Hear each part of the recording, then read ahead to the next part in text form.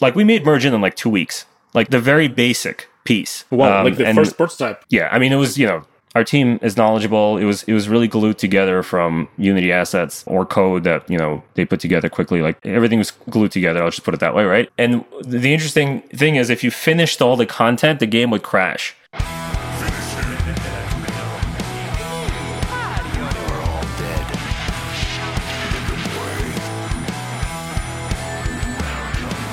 Games and Names Podcast. Hey, welcome to the 4th episode of Games and Names Podcast, a show where we talk about games and people in them. My name is Stan, I'm your usual host and also VP of Product at AppMagic, an analytical service for analyzing mobile markets and providing actionable insights. Today in our virtual studio is my favorite co-host, Jesse Kroon. Jesse. Hello. Yeah, looking good, man. Glad to see you. Thank you. Good to see you. Yeah, and a special guest, Arseny Lebedev, CEO and co-founder of Original Games. Arseny, welcome to the show. Thanks, guys. Yeah, so if there is anything you want to share about Arseny, just feel free. That's your moment of fame. Yeah, introduce yourself to us. Yeah. I mean, I've been in games for a long time, since 2009. I was born in Russia, and I moved to the US when I was a little kid. And, through my kind of more than 10-year career, I've been always involved in mobile and at Original Games. We founded in 2020. We started with doing hyper casual. Then we got into this Merge genre that I'm really happy to be part of, and, raised some money and growing ever since. A lot of interesting things going on. So I'm happy to talk to you guys about Merge. I mean, the other thing that I always like to tell people that not many people know about me is like, I got into like nightclubs. I got into music, even though I'm not a music fan. Nice. So I was a part owner in a couple clubs in Russia before Russia turned evil. But I mean, for me, it's less about the music. It's more about the artists. Speaking to those people and hanging out with them is really cool. So Nice. This is actually, Original Games is my 5th business, if you count those clubs. Wow. Wow, that's a lot. So You were also an entrepreneur in yes, nightlife. I'm always an entrepreneur. Yeah. I mean, Okay. Nightlife, there's no profit. It's all about, it's like just a safe place to hang out. Experience. Nice. Yeah. Well, hopefully we'll have a nice party of our own here on this call right now. Sorry for that absolutely terrible pun. Thanks for introducing yourself to us, Arseny. Just a quick word about myself. Like, as I introduced myself in the first time I was on the podcast with Stan, but I am a game designer based in London, working at Product Madness. I'm very excited to be part of this little crew today.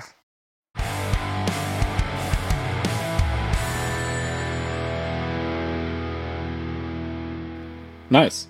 So, gentlemen, I think today we want to discuss merge games and everything around them. So, what are merge games? Why we talk about them? What is going on with the market? What are different variations like Merge-2, Merge-3, maybe some hybrids? What it takes to launch a successful Merge-2 game? And here is Arseny experience will just shine the best. And of course, what are the genre's problems right now? Because it's not all about successes. And what is in the future for this niche? So that's the whole idea for the episode, of course. We might go in some side talks, that's totally fine. But in general, let's try to find out what the hell is Merge and how to cook it. Yeah, that's exactly it. So let's start with that first question. So, Arseny, in your kind of perspective as someone who works deeply in this genre, can you kind of explain to us how Merge came about and how it grew to be the serious contender that it is today? I mean, I'm not the Merge historian, right? Because I think it all started way earlier. And I'm sure there's some trolls out there that know all the secrets. But I mean, everything started as Merge-3, where it was an isometric kind of gameplay, and you would merge 2 or more, sometimes 3 or more objects on the board, and it was more like a decoration. So I'm thinking of like Spry Fox. Like, that was a Merge game. What was it called? Town? That. Maybe.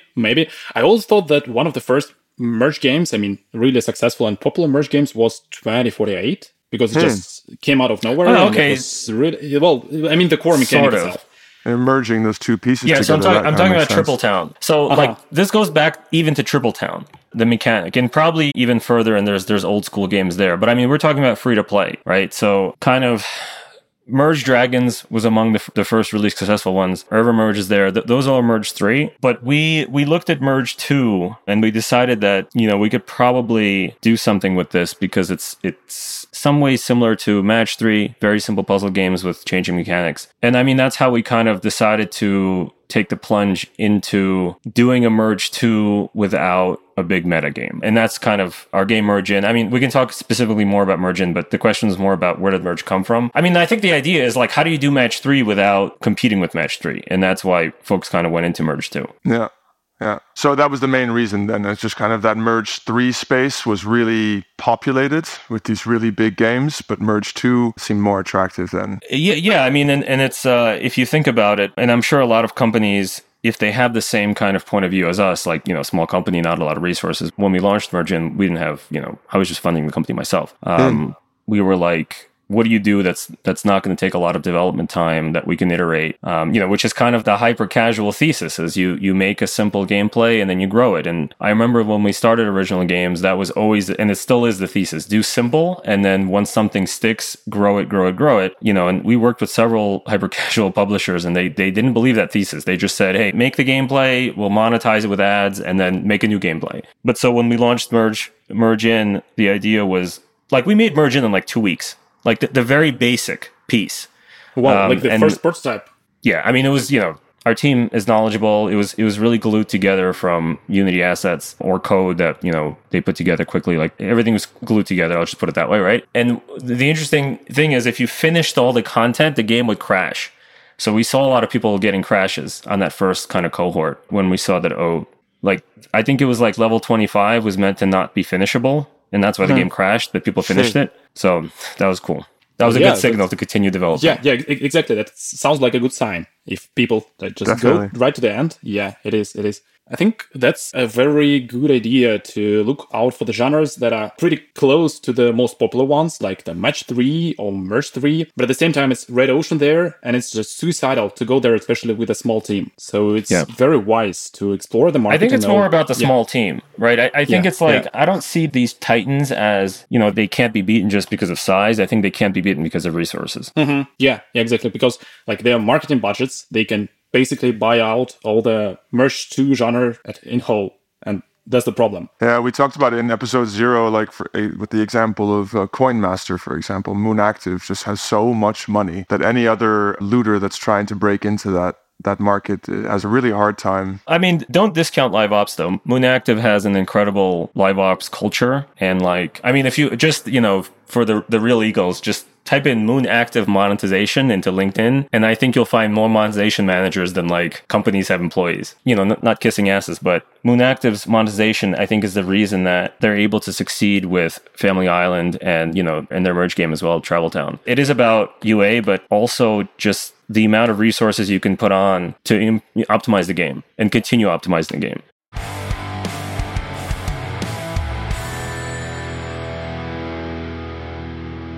So a little bit more about Merge-in, about your game. We see this throughout Merge, whether it's Merge-2 or Merge-3, different kind of meta games coming in. And of course, Merge-in has this cooking metagame. Can you speak a little bit about how you landed on that idea and why you went for this style of meta versus other styles? Well, so actually, it's a good point. So everything in that game is very, very calculated. When we started, we were thinking, okay, let's do a puzzle game. What kind of puzzle game do you do? Well, there's a lot of puzzle games, so it has to look different. It has to kind of play different. But the thing with casual puzzle is it can't be completely different. So if you look at something like Dots, I think that's the most visually different, the audio difference. That's the furthest you can go before it becomes niche. So with Merge-in, we had several rules on what we wanted to do with the game. So the kind of number one is I wanted to have animal characters instead of people. And that's a big risk, right? Because that turns off a lot of people. But I think we did a good job. And I'll explain how I got there. We didn't want to have a deep meta and we wanted to be a merge game. So we did a bunch of art tests on Facebook. I think we had 9 different tests. It was theme tests and visuals, always with animals. And then, so the cooking one with this kind of Disney cartoony style was the one that just won based on kind of engagement on these campaigns. And cooking, if you guys follow casual, is kind of one of the principal themes. I thought for Merge, cooking would be awesome, right? Because there's just so many ingredients, there's so many dishes. And the idea was specifically to focus on cooking, not restaurant management, even though the game is called Merge-in.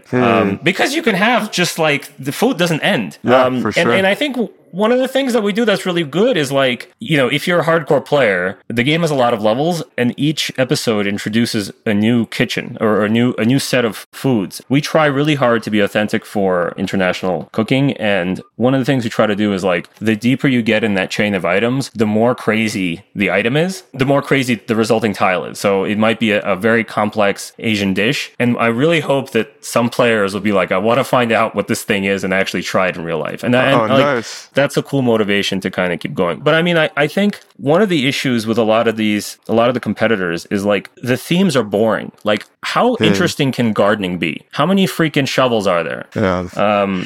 So I think that's why we kind of stuck with loving gardening and listen to us right now. Please just plug me in. Please destroy me and leave bad reviews on Merge-2.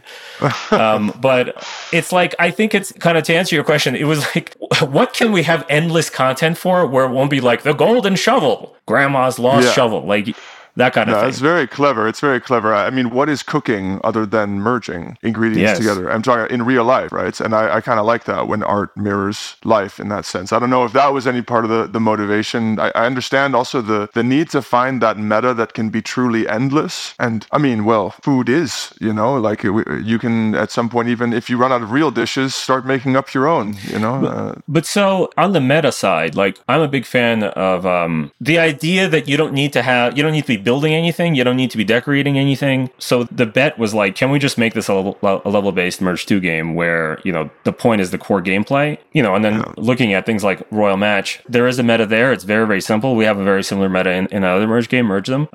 But with Merge In, it was specifically, can we get away keeping that same retention without having really a meta? So the game has evolved where there's these kind of mini games that are just very short merge puzzles. And that's kind of also a piece of the meta. And we'll see where it goes. Maybe we will continue doing this kind of mini games, but they will maybe steer a bit away from the Merge-2 core. If you look at some successes other guys are having, sometimes putting in some kind of exploration mini game seems to be working. Right. Interesting. So now you just kind of mentioned it. Nice segue to our next topic area, more the market.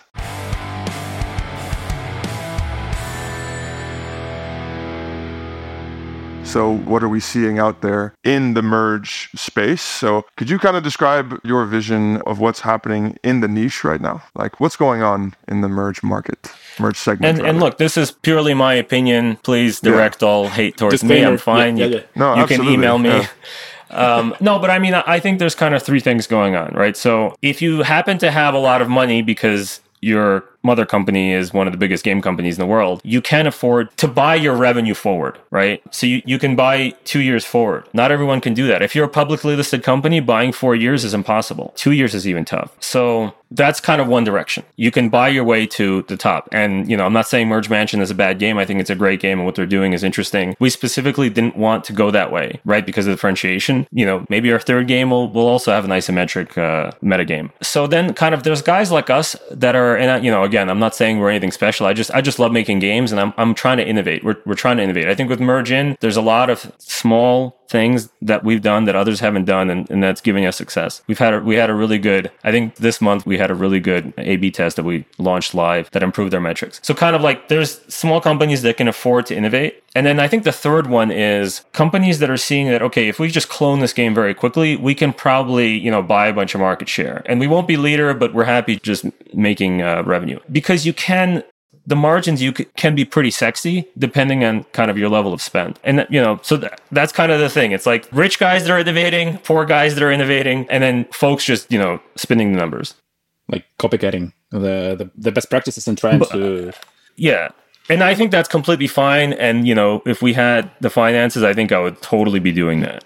Yep, pretty understandable. With the Merge Mansion, I think so they're playing the long game and they have enough resources for that. But not all the companies out there, they can think in the terms of 2 years, 3 years span, receiving money from their users from such a long time. It's really difficult. You can do that. And with the copycatting, with the last practice, so we had an episode with Yesa about cloning and this whole, when there is a successful game and then there is whole wave of clones coming up. And I think with merge games, it might be a little bit tricky because from the outside, they might seem very simple. just simple to copy. You just go out there. But from the inside, you have to have the good setting. You have to work with the balance. You have to work with the monetization. By the way, you've mentioned CoinMaster. I've heard, I don't know whether it's true or not, but it sounds at least realistic. So the guys there, they first began with building the monetization level, even without the gameplay, even without the game, just like the abstract bone level monetization. And after they received good success with that, they decided, okay, so what type of gameplay we can put upon of that? And, well, it sounds pretty accurate based on the game and how it performs. Yeah, I think, and sorry to interrupt, but I think the better phrasing there is you have a bunch of PhD economists that are saying, let's make an economic model like this. And then you have a bunch of game designers that are like, what the hell how do we make this work? And if it worked, and look at the magic there. And again, all the egos, look up how many economists work at Moon Active. Yeah, that's their strategy, right? Get that expertise in, those PhDs. And give me those guys. Right. I mean, look, like game economies are getting more and more sophisticated, more and more interesting, and they're generating huge sums of money. So it doesn't surprise me. It is a fun, like for people who don't work in the game industry and don't have that knowledge, it's a fun cocktail party fact to pull out. It's like, oh, did you know that if you had an economics PhD, you'd definitely get a job in the games industry? I don't think people think about that. Yes.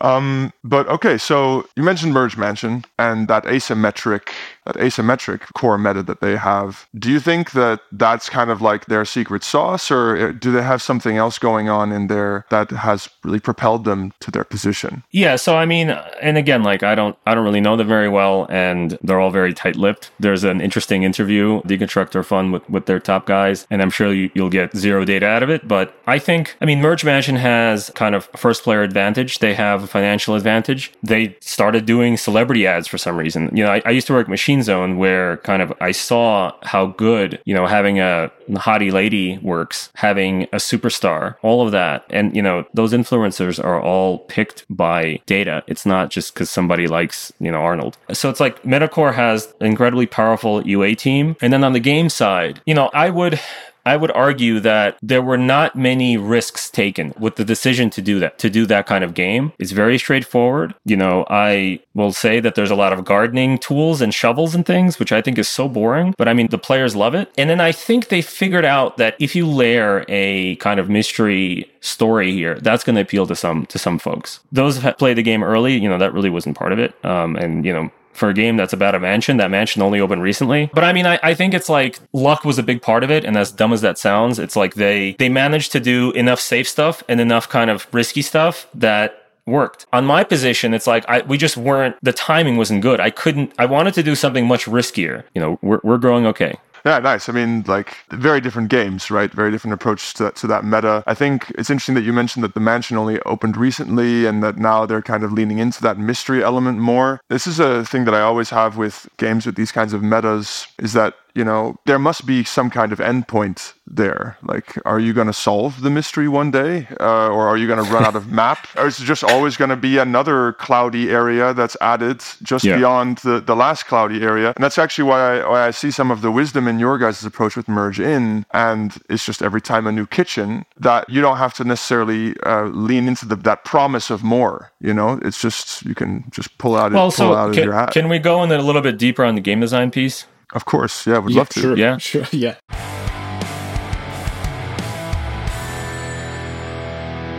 So please, I think what Metacore left kind of like in second priority, maybe in third priority, is kind of live ops, because they're just, I mean, in the past year they were just starting to do events and all that, and you know, maybe I'm a dummy or something, but I don't think they updated their economy for the first several years. Like, maybe it's so good that I missed it. But I have a sense that they've only been starting to optimize that recently. You know, and if it's working, don't break it. So I think what I'm trying to kind of get into is like, to be super successful, to be able to compete with them, even with that budget, it's like, it's all about keeping players engaged. I think having another cloudy area is fine. What you need to not forget is that this is not Match-3, and you cannot just add more game mechanics. You have to understand that your players are there because they like exploration, they like achievements. And that's that's with the food, it's like, you know, if you're really there about discovering new types of food, that's cool. We did a couple things where like, there's some items in the game that you have to just spend like a month to unlock like these 4 items. We did that as an experiment. And there's literally people that are motivated to unlock these 4 items. And that kind of pointed us to the direction that, hey, there's people that are just interested in like filling up the collection. And that's motivation enough.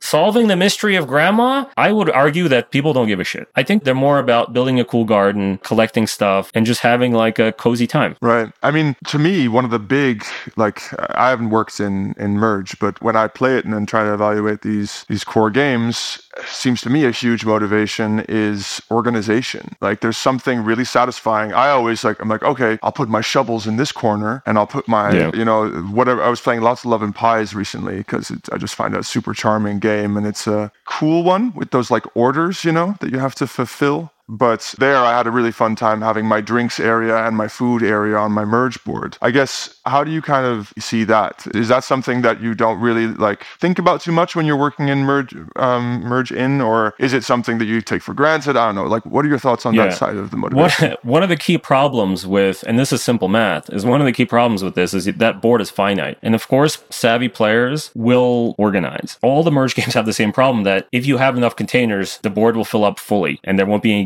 game space left. So everyone gives storage. We give storage. At some point, our season ends, so you have a brand new board to kind of not start over, but continue on. You can always go back. And then super savvy players realize that their storage it's shared. So you can actually move items between the boards.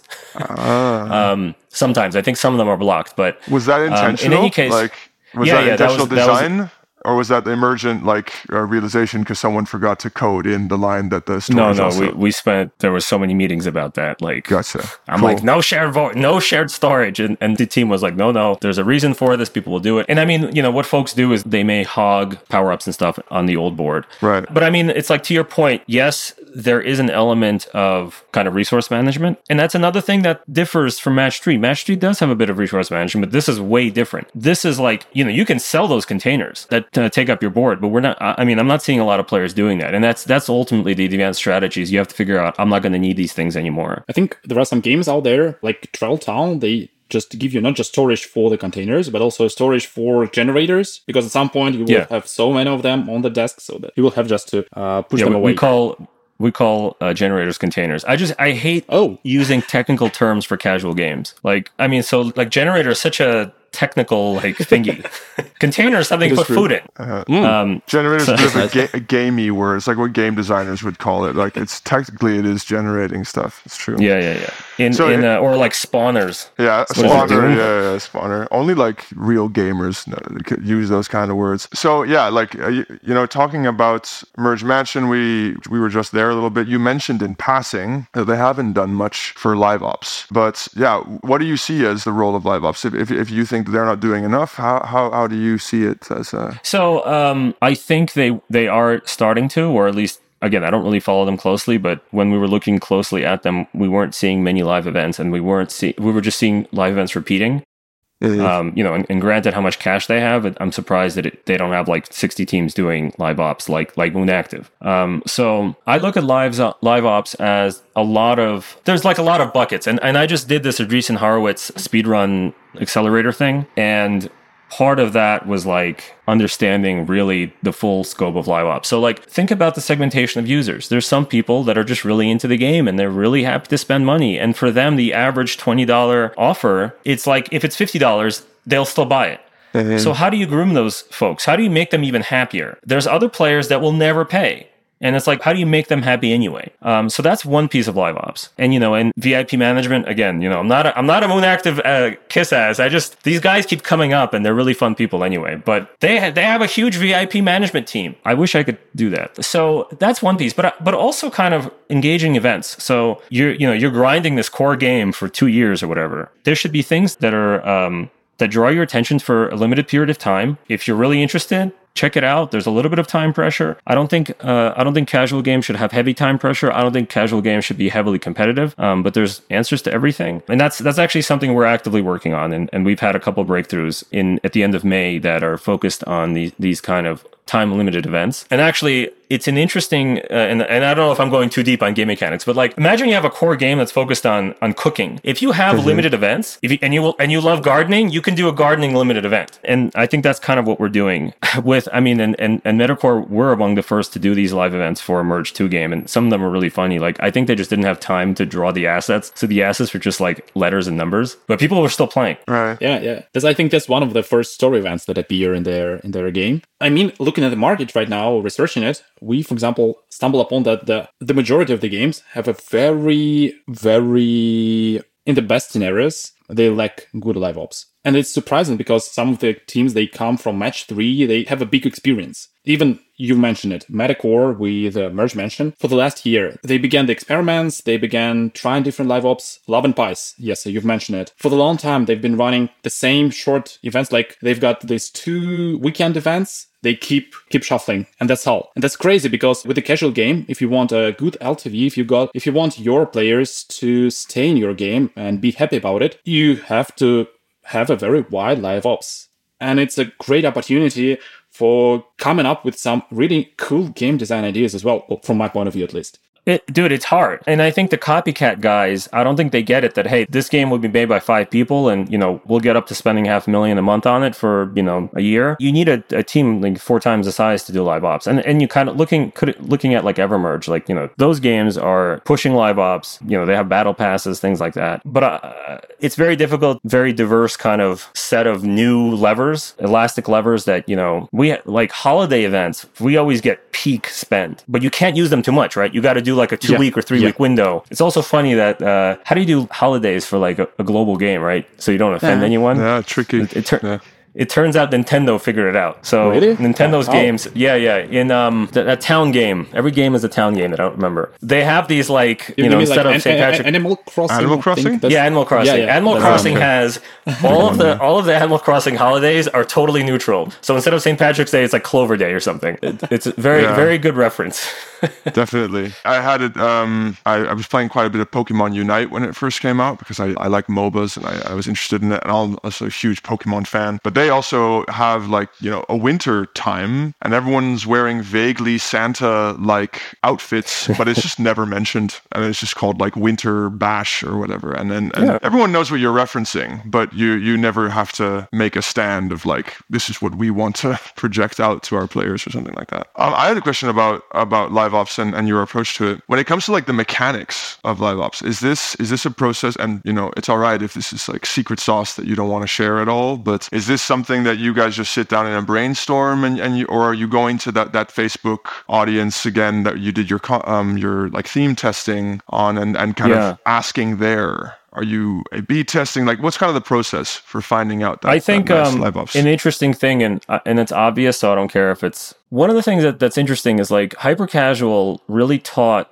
studios that know how to do hyper casual that you can very quickly, within a week, drop like a half-finished piece of junk, and it may get engagement. And, I think we probably did around 50 prototypes, and like some of them were just like, why are people playing this a third day? So one of the things we're kind of wrestling with, and, given resources, I want to get to it, is if we're looking at different gameplays, why can't we just launch hyper-casual games and see what the engagement is on the audiences that we're looking for? And then that would be the basis for a mini game. But on the other hand, why can't you just run that mini game in the live game, as an A/B test and see what the engagement is there? So like you can treat live ops elements as just separate prototypes, looking at them from a hyper casual point of view. Literally the same metrics. Think about if a player goes in and play like Mergin's daily play times could be anywhere from to 40 minutes. So if a player is playing this mini game for 5 minutes and not playing the other, so not adding that 5 minutes as an increment, but instead that time takes up time from other places. That's a great KPI to look at, and it's so easy to measure it. So things like that. So I don't know if many folks are doing that. I know guys like Playrix are always actively experimenting with that, to some massive successes. I just don't know if really changing core gameplay is really the way to go. We're definitely experimenting with it.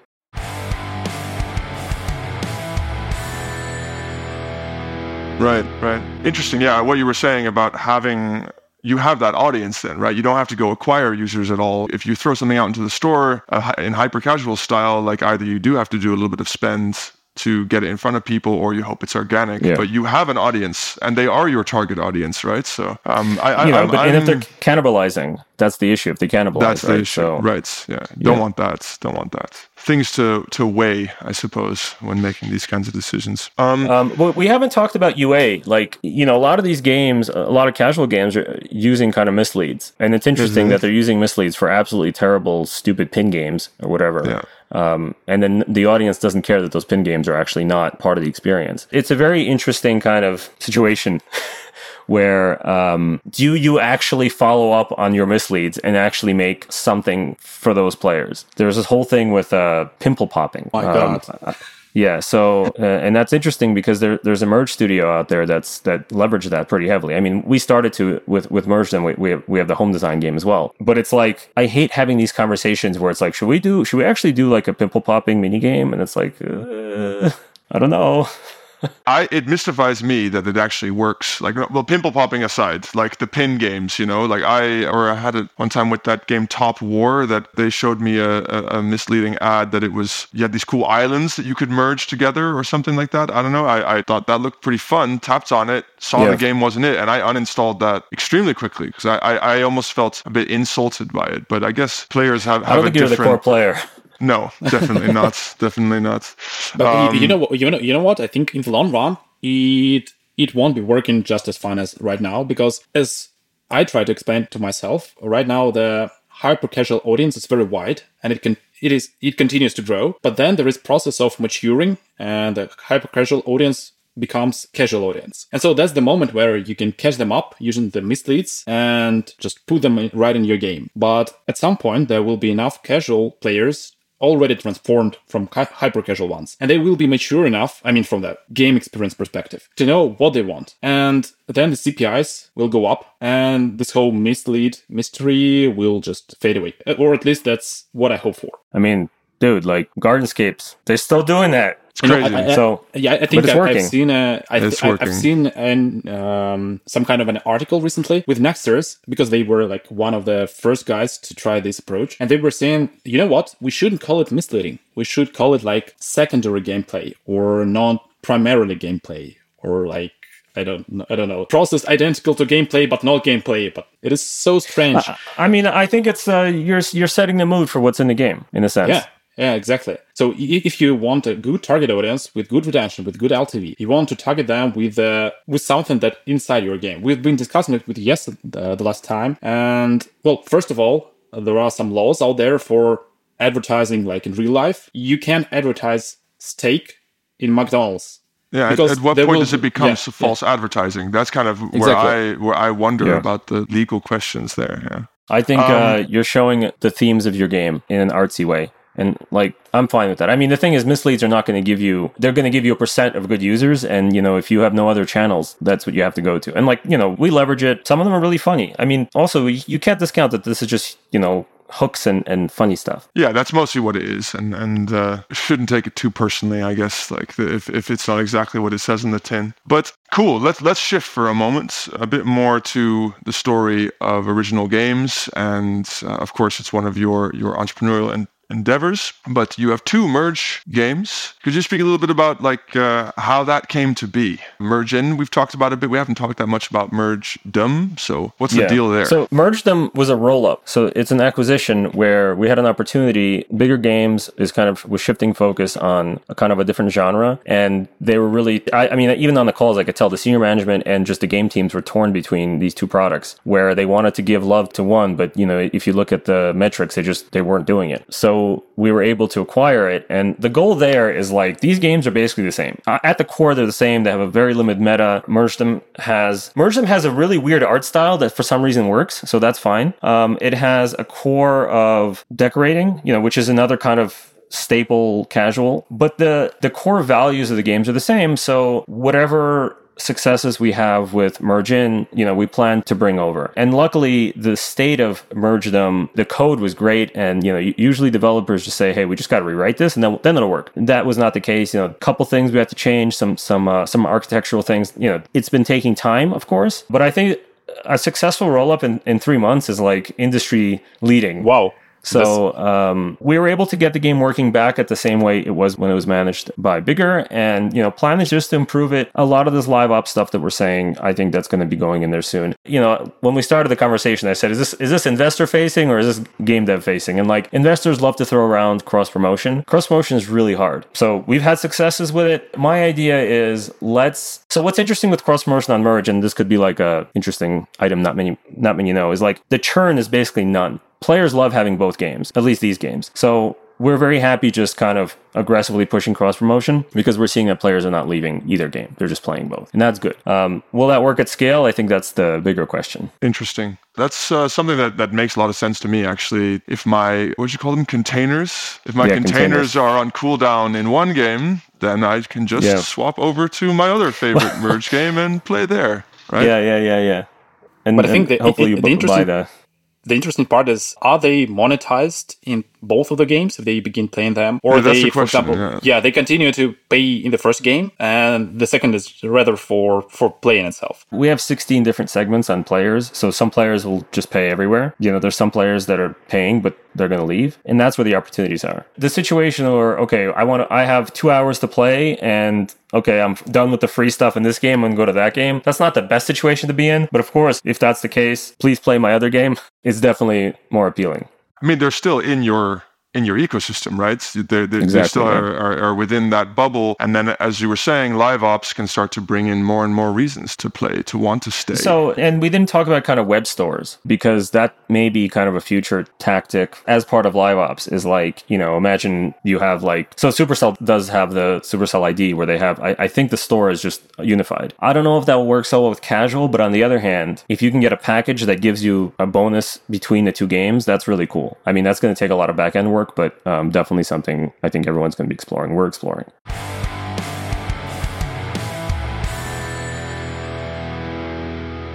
So now that you're talking a little bit more about the future, what the future could hold, let's move into that big topic, I suppose. And let's start with the problem that we see in Merge. Would love to hear your point of view on that. So the core gameplay is great. We talked about the motivations that drive players to do it, and you actually gave us that insight that churn is really, really low when it comes to if people are playing more than one. But long-term retention seems, from the outside, I don't work in Merge super deeply, but Stan and I kind of identified that as a potential problem area for the genre. How do you see that? Right. So I think the long-term retention is the kind of North Star of what you got to fix. And of course, long-term retention, I'm looking at that as 2 years, more than 1 year, because that's what will make an extremely successful casual game, is if you can get that 2-year retention. I don't think anyone's really figured it out. Of course, it's a very practical problem, right? Your board fills up. So, but if you give a new board, all your content, all your progress is gone. So, different ways of solving it. I think no one's really solved it perfectly. I think the key is the game is a platform for mergey things. There could be a narrative, Mergent does have a narrative. Every level that you pass, every episode that you pass, there's a little bit of a story that you're told. That might be enough for some folks. Some folks want to see if grandma killed grandpa or whatever. But then there's live ops that you engage with other folks. So again, I came from Machine Zone, and the power of having, if you guys have ever played Mobile Strike or Game of War or the Final Fantasy games, it's there's not much to look at. And I think, the Final Fantasy IP can't even be wasted on that. Why can't they just do a generic one, right? But it's all about social, and social with, mid-core games is very different from casual. But, we have social, and we see that folks are interacting, and the really hardcore people that live ops will focus on are doing social. So long-term way could be pushing the social to be much more significant. And I think that's a good answer to the problem. It's going to take a lot of time. Interesting. I like what you say, that it's a platform for mergey things. And I think that's the right way to look at it, in the sense that if you're too laser focused that, no, it needs to be this, and it needs to be what it is today into the future, then you're kind of missing the opportunity to move more towards a platform where people come for more than one reason. That's also why social is a thing, right? You want to interact with other people. It's not just that you're there to play Merge. You also want to have that social experience. I was gonna say, don't be fooled that, you work with social casino stuff. Those people definitely do not want a social experience in some cases, but many social casino experiences, including Coin Master, that's arguably a social casino experience, is social. Absolutely. Extremely. But it's not in the same way that, an FPS is. That's just a very, very important line to kind of not get over. Right. Right. Yeah. I had one follow-up though, just from game design curiosity. You were saying the big problem is the board. Can you just share some fun anecdotes of like things you tried with your team to brainstorm on of like how to solve that problem that just didn't work out? Or I'm sure everyone that's looked at this seriously all had the same ideas, and I think my role as kind of head of product at the company, that's what I focus on, is just saying, guys, this is not a direction that we should pursue right now, just given the time. I mean, like, my best solution is that there has to be several boards. But then how do you make that appealing and not feel like you're losing progress? Decreasing the size of the tiles is not so good. Increasing just the size of the board, I think it's going to be too confusing. I mean, I think the craziest one that our product owner was saying was like, we need to sell a board. So you have another board that's sold, but like you have to switch to it. And you could sell these boards and then players could switch to them and continue the progress. I just think that will create such havoc on kind of the UI. Imagine you have like 3 boards and merging actually, boards. Maybe we should do that. The boards merge. The boards unmerge. It's a platform for mergy things, man. Arseny, you said it yourself. Yeah, that's what it is. I mean, just like, the Scapes games are platforms for matchy things. Definitely. That's what it's turned into, yeah. Yeah. All right. So just like a quick fire question here about the kinds of monetization that you see in Merge and what you think works best. How do you guys approach it? Are you like pure in-app purchase? Do you use some admon? Is there a hybrid situation? Or what do you think is the best? And this is like, we could have an hour on this. The point is... Not that quick fire then. Go for it. we do hybrid. We're very good at ads. We're very good at identifying places where you can say, hey, you watch this video. We're very good at that. We have really good engagement on rewarded video. The problem is those incremental views, CPM drops. And it's like, it's not a linear drop. At some point it's...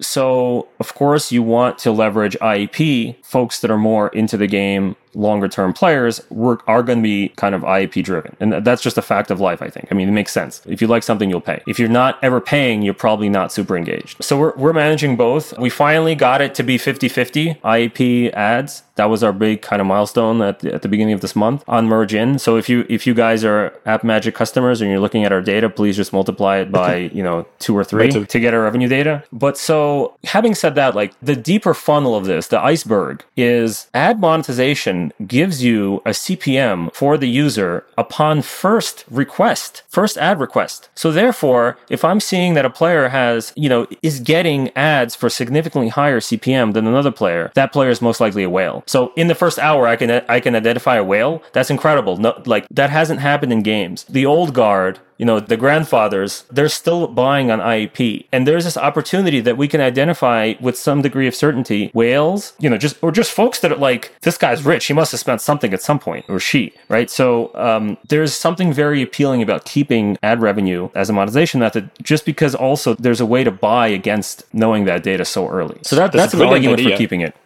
That's a really good one. So like using your ad revenue information to identify different groups of players, different cohorts, it's really great. Very clever. I mean, I think that's standard, and I just wish more. Is AppLove in here? Where's Iron Source? Get your systems so you can finally buy against ad revenue in a smart way. The problem, of course, is with these privacy things that our overlords at the platforms are doing are hampering the ability to kind of use that. Does that change your calculus on monetization in the future, or do you just see this kind of identification that you're able to do as a nice benefit at the moment? It's part of it. I mean, the other point is with rewarded videos or ads, your ROAS grows much faster. And that's also, I mean, that could be kind of a false flag. We have a PLTV model that looks at every player out to a year, and it factors ad revenue. So, I mean, it's all good. Again, it's, thin ice in some cases. You got to be careful. And I think the future of mobile will always have hybrid monetization. IEP will always be there, but, if you can get the first layer of everyone doing ads, that's also interesting. And it opens up how you can do UA. Gotcha. I think just in the previous episode, we were talking with the head of publishing from Voodoo, and that's just what he was talking about. They decided to switch the whole company from the in-app monetization to hybrid. They've been experimenting for 2 years straight, and like half a year,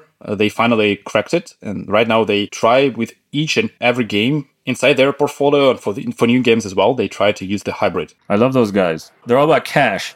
That is true. Well, at the same time, going on for the cash, it really brings very, very good insights, very strategic decisions that are wise. And this is good. That's not a bad thing. Games are a business at the end of the day, right? Yeah, I mean, but it is a business, and folks are willing to pay just like casinos are. But I mean, the other end of the day is that, hey, like, makes people happy, and it is an escape in some cases, even if it's a stupid mouse with its cooking, for other animals. There you go. I think that's why a lot of us are in the business, because we're affecting people in very, very simple ways. And I mean, some of the reviews we get or some of the customer service emails are really like, some people are in a hospital or something, and they're like, your game is the only game that gets me through the day, and I can't get up. So I'm like, I have nothing to do except play your game. And it's like, thank you. That's amazing. So I think that's totally right. And I think it's well said as well. We're here in this industry to give people those experiences. And it's amazing that you guys are getting that kind of feedback. So what does the future hold for you and original games, but also for Merge as a genre? Where do you see it going, and how do you see those experiences changing in the future? Yeah. I mean, I don't think the genre is going away. Well, I mean, we didn't talk about this. One of the reasons that I think it's going away is guys that are spending crazy. They're basically teaching everyone how to play these games. Because, I'll be the first to say that our first-time user experience, we need to work on that shit. We just don't have the time. That's a lot of work, and that's a lot of time. But thankfully, Merge Mansion already taught everyone how to play. Right. So that's really good. I think someone's going to figure out how to do it. What is the right mix? And then, of course, everyone's going to first copy, and then everyone's going to innovate, and I don't think it's going away. I mean, for original games, we're at heart a casual company, and there's a couple genres that I'm really interested in that are also not Match-3. So I'd love to have the time to... we have a third unannounced game, and I don't know when we can even announce it based on legal stuff. So doing that, it's also a Merge genre. But hopefully next year we'll do some... maybe buy another game and do something original outside of Merge.